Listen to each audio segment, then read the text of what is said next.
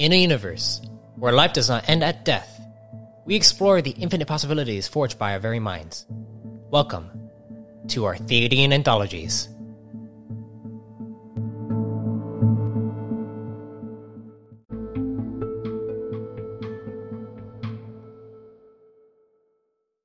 Greetings, fellow travelers and storytellers. Welcome to the Arthadian Anthologies podcast, where I, MS Arthadian, dive into the ever-expanding universe I'm developing and the deeper meaning behind it all. Here we are, the final entry before the Season 2 finale. At the end of Entry 58, you learned that then Archivist, now Sage Aaron, finally received a vision of a coming change. That vision stemming from Vicroniax. Aaron knew that something was coming to fruition. But the question is, what might it be? And should it be stopped?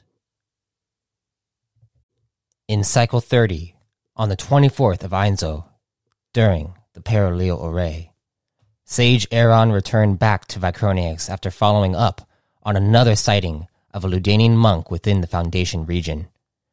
He found that these encounters with the monks had been becoming ever more frequent, and through his own personal meditations to access Ludane, he felt the growing connection between the monks. However, the meditations would only take him so far, and he felt like there was a roadblock. Something was not adding up for him. Therefore, he returned to the archive on Vicroniax in order to research blocks on meditation practices. It was on the turn of the last hour in this month that Sage Aaron began sensing a figure watching him.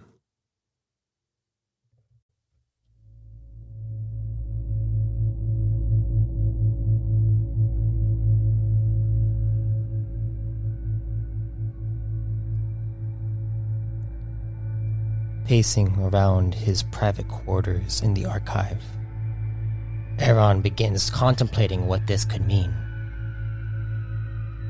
None of the monks ever said anything of a feeling of being watched, and this encroaching sensation is rather uncomfortable. He stops his pacing and shifts on his heels 160 degrees, looking toward the door. If you are here to present change, do so now so I may understand what it means, he demanded. A sudden shift in his peripheral causes him to turn once more, this time a little too quickly, as he trips over his own legs and plummets to the floor.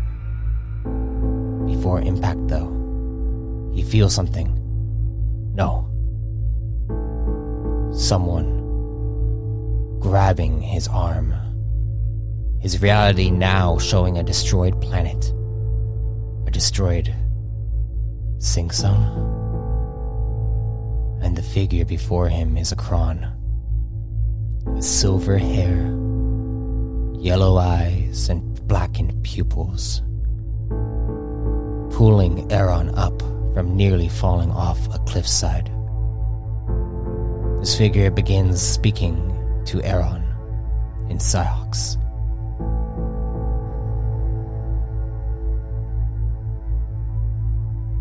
Change will come.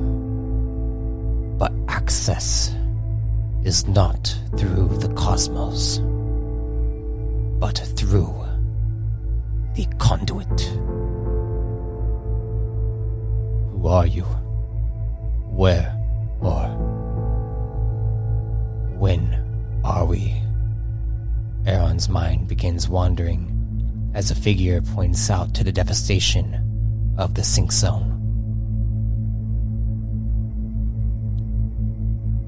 This time is difficult to make out. Between 100 to 200 cycles after what we call the reset. This figure begins stepping away from the cliffside and looks back at Aaron. I've come to warn you and prepare us. You, Aaron, will meet a Kron like this figure in the months to come. And upon meeting him, you will join him, as he has acquired knowledge of the change you seek. Right before Aaron could respond, the figure vanished along with the vision. This experience felt like Vicroniax had chosen him to prepare for a grim future. One that could lead the pillar toward its destruction. Who was the figure? And what could possibly bring such devastation to the famed Sync Zone? You may find out sooner than you think.